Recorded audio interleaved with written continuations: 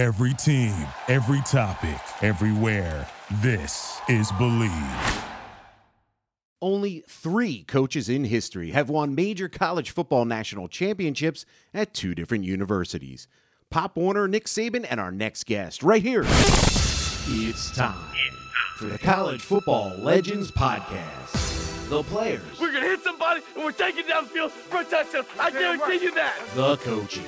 No man is more important than the team. No coach is more important than the team. The plays. There goes Davis. Oh, my God. Davis is going to run it all the way back. And so much more. College football legends. Heroes come and go, but legends live forever. Believe in college football legends on the Believe Podcast Network. I'm Chris Smith. Every season, the cream rises to the top with Major League Baseball in full swing, plus the NBA and NHL in playoff mode. Our partners at BetOnline have you covered. Sports are back, my friend, so it's time for you to take full advantage and get in on the action. They have hundreds of odds, futures, and props for you to bet on. And the cool part about it, they even have great articles so you can make an educated choice. Hey, let's not forget that online casino that never closes. So head to betonline.ag today and sign up to receive your welcome bonus on your first deposit. Again, that's betonline.ag and sign up today. It's the only place to go. BetOnline, your online sportsbook experts. Now, some coaches seem to have that Midas touch and turn programs into solid gold, like undefeated seasons. Unbeaten, unblemished, not since 1930 the Utah Utes been able to do that. The Buckeyes to their 6th perfect season in school history in 123 years of football. 12-0. National championships. The Gators celebrate as national champions. Urban Meyer will celebrate a 3rd national championship for the University of Florida. And the Ohio State Buckeyes are the first national champions of the playoff era. Heisman winners. This year's Heisman Trophy is Tim Tebow. And ascend to the coaching apex. Urban Meyer, the Big Ten's all-decade head coach. One of the greatest coaches we've ever seen in college football history. That's why I'm excited to have one of the greatest to ever roam the sidelines. Urban Meyer, 3-time national championship head coach, TV analyst, and currently assistant athletics director for the Ohio State University. Thanks for joining me, Coach. Yeah, great to be with you. Thanks. What happens if you don't put the in front of Ohio State University? Well, it depends where you're at. If you're in Ann Arbor, Michigan, it's okay. If you're in Tuscaloosa, it's okay. If you're in Columbus, they get after you a little bit. So we expect the in Ohio. All right. Well, I'm glad I used it then. Let's head back to 1982 when you were drafted by the Atlanta Braves. And he also, after that, played DB for the Cincinnati Bearcats. Why is being a multi-sport athlete important? Oh, I've always been a big fan of that. My children, I've been very lucky. I've had 3 Division I athlete kids that I pushed it really hard in recruiting. There's nothing quite like watching a basketball or a football player play other sports like basketball and wrestling. And now that I'm assistant AD, I really just watch all these other incredible sports. I think the diversity of movement, the diversity of people, just having something other than the one person that just plays the same sport his entire life. A lot of times, my experience, those guys get burnt out, guys or gals. Sure. Just as a father, I witnessed that with my son. Everybody said everybody should, just quit all sports and play baseball. These kids were like 7 years old. I was like, "What, are you kidding me?" So I'm just a big fan of the multi-sport athlete, men and women.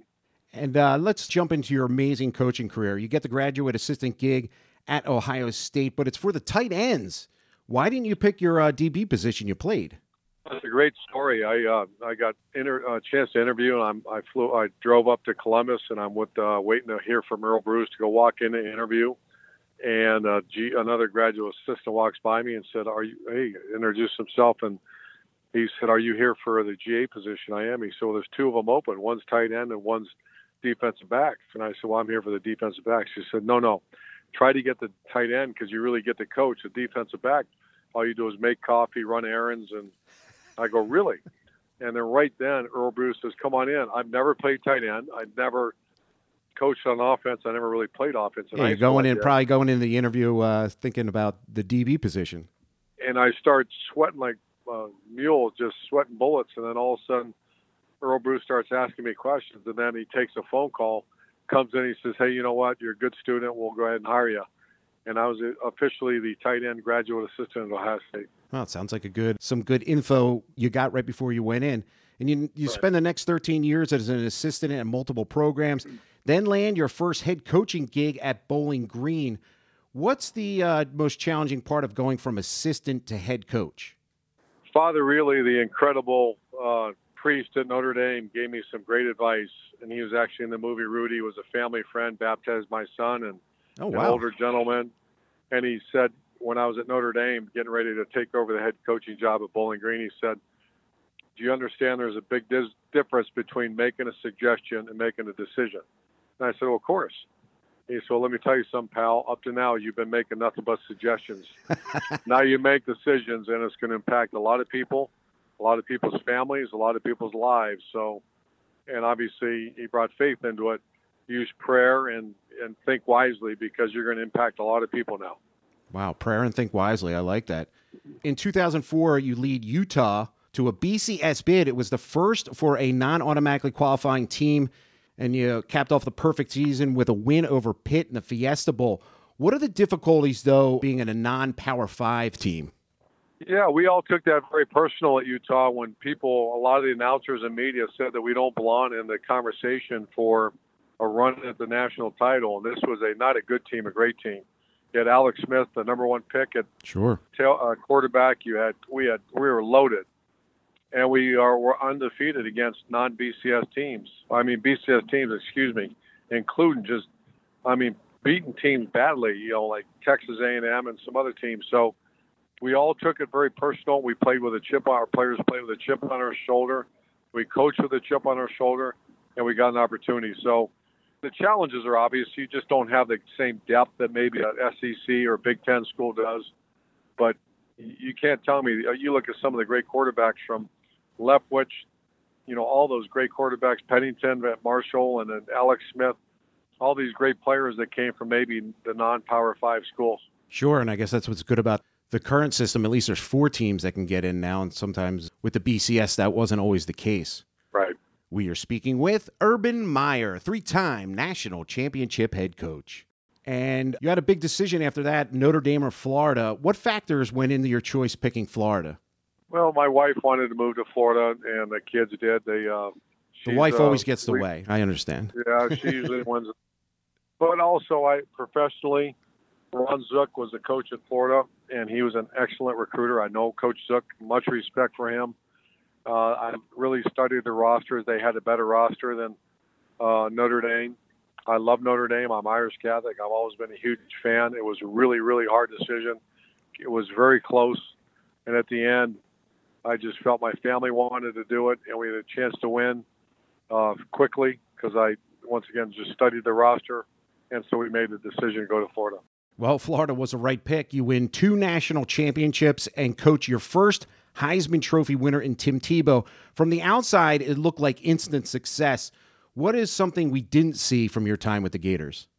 Well, anytime you take over for a beloved coach, and I've done that at 4 different places, you take over for Ron Zook, the players loved him. I took over for Jim Tressel here at Ohio State, the players love him. So the key is you have to let those players know that you do. Lou Holtz was really helpful for me in my career. And basically, I started every time I ever took a program to say, I realize you did not choose me, I chose you. And I chose you because I believe in you, and you are now our players, and we're going to push you, but we love you and care for you. I see some guys going to programs, and you'll hear comments like, well, where do I get my own guys in here? And that's wrong. Yeah, in 3 years it'll happen. Yeah, you don't do that. You take those players immediately and let them know you care deeply for them and work with them. And so we've had immediate turnarounds really at all 4 stops. Yeah, well, talk about an immediate turnaround. The 2012, you head to Columbus and go undefeated in your first season at Ohio State. The team was ineligible for postseason play, but do you think that team would have been a title contender? Oh, sure. We went undefeated, and if you remember, Alabama had 1 loss. Notre Dame was undefeated. Sure. And if we weren't banned from a bowl, we might have had a shot at Notre Dame in the bowl game. And, that on any given day, that team could have won. Now, do I think that team was as talented as the 14, 15, and as they are now, no, they weren't. A very talented team, though, and as good a team as far as character and, trust and brotherhood. That was an incredible team. Yeah, well, speaking of the 2014 team, it was historic but filled with adversity. How did you adjust from your number 1 to your number 3 quarterback? Well, number 1 was Braxton Miller. He got hurt a week before the first game, and a kid named J.T. Barrett, a freshman, came in and started slow, but boy, did he play great down the road. And he was surrounded by really good players. You had Bosa, Joey Bosa. You had Zeke Elliott, Mike Thomas. Just an incredibly talented players that a lot of them are still playing the NFL, and they kind of picked up the slack. And then our third-string guy came in, and it was a storybook ending that, he played as well. He only had 3 starts, and he beat 3 teams in the top 5, Wisconsin, Alabama, then the national championship against Oregon. So it was one of those storybook endings, and it was a storybook because everybody picked up the slack. We realized that when you lose Braxton Miller, that guy's a Heisman candidate.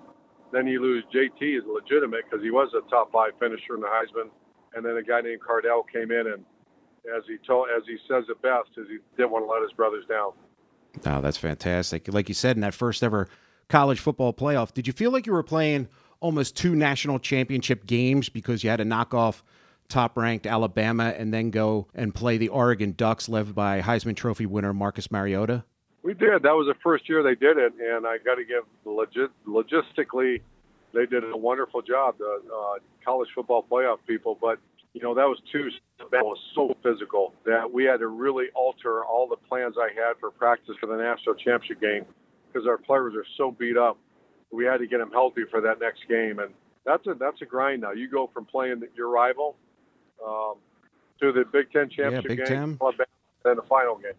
Yeah, that's amazing. But in your 30 years of coaching, and you were talking about it a little bit, the culture of the team, why is that so important? To me, that's the essence of your team. If, adversity will hit, it's a question of if it will hit, it will hit. And leadership and culture get exposed in adversity. And it's amazing to me, Chris, that when I hear people talk about the NFL and say, okay, this team's struggling because they have bad players. And my head almost pops off my shoulder. I'm like, bad players? They're NFL players. Yeah, they're the best of the best. Or they're bad coaches. Those are great coaches, great players. However, what there's a bad culture within the organization. And what I'm finding out is, as I get more involved in corporate America, it's no different. You can't just blame others. You can't blame the product you're trying to sell. A lot of times you just have a very bad culture within your organization. That is the key. And you worked under some legendary coaches like Lou Holtz, like you said, Bob Davie, Earl Bruce. Who had the biggest impact on you?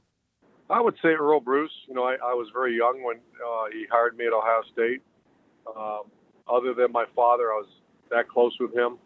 He taught me, the one thing I'll never forget, just there's no gray area, there's right and wrong. And, that's why compliance-wise and following the rules and, the staffs I've always had, I made that perfectly clear that this is the way we do business. Then a premium placed on education and a premium placed on toughness. That's what I learned from him. And I'm very fortunate I got to work for him. That's a winning combination right there. And we are speaking with Urban Meyer, 3-time national championship head coach and currently the assistant athletics director for The Ohio State University. And you also coached some amazing players like Tim Tebow, like you said, the Boses, Chase Young, Zeke Elliott. What are some of the characteristics that made them successful? As I reflect on my career and those great players, the one common denominator that they all had, you'd be black, white, orange, green. You could be Jewish, Christian. You can come from Samoa, Tonga, Polynesian, anywhere. The one common denominator is they're elite competitors. They refuse to lose. And every great player, every great coach I've been around, that's the one common denominator they all have. Refuse to lose. I like that. And your coaching tree has many branches like Dan Mullen, Mike Vrabel, Luke Fickell, and many more. Who had the most success that surprised you? I think Dan Mullen, because he's from New Hampshire.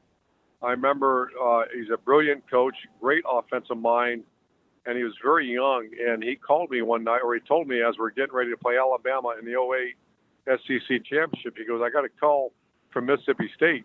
And Mississippi State was really struggling back then. Sure. And I said, Dan, you don't take that job. you're a New Hampshire guy, wait for something that would fit your. And I underestimated, I love Dan. I'm a very close friend with Dan. He's as good as ever been around.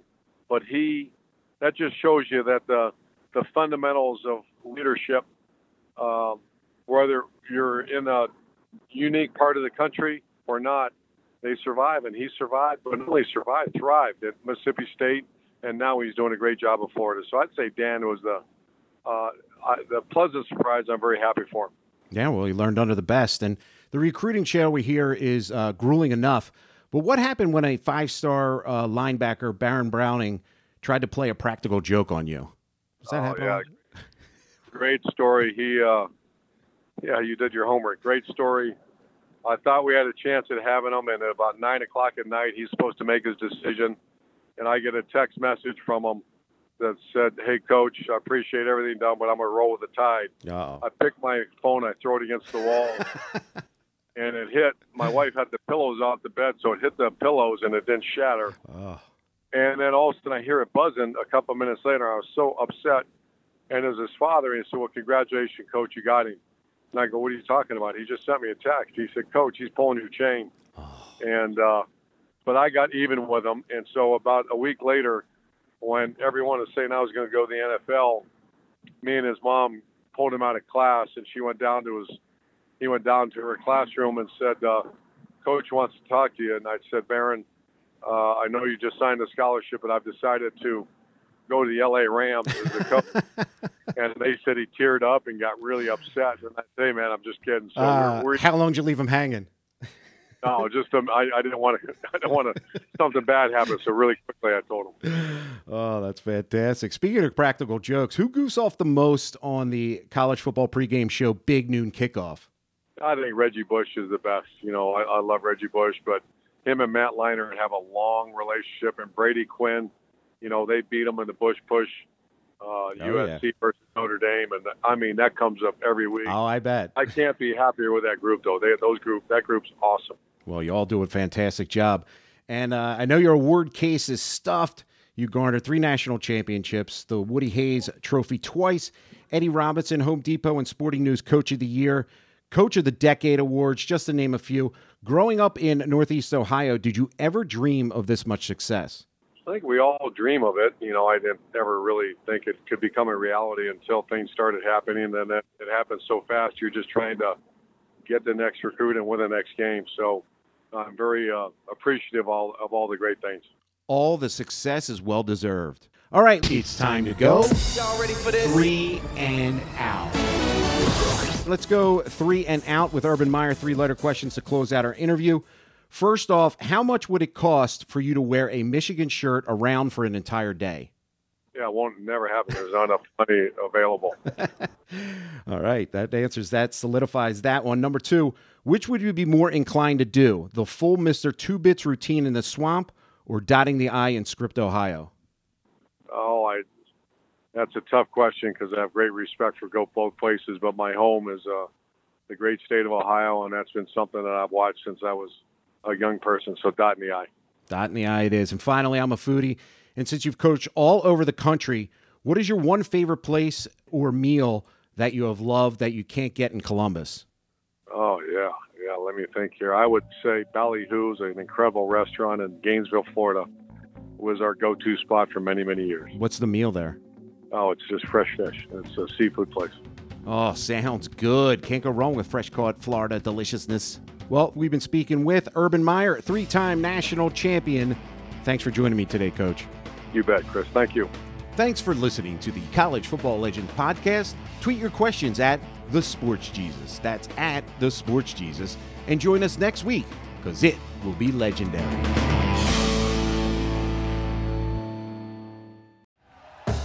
Thank you for listening to Believe. You can show support to your host by subscribing to the show and giving us a 5-star rating on your preferred platform. Check us out at Believe.com and search for BLEAV on YouTube.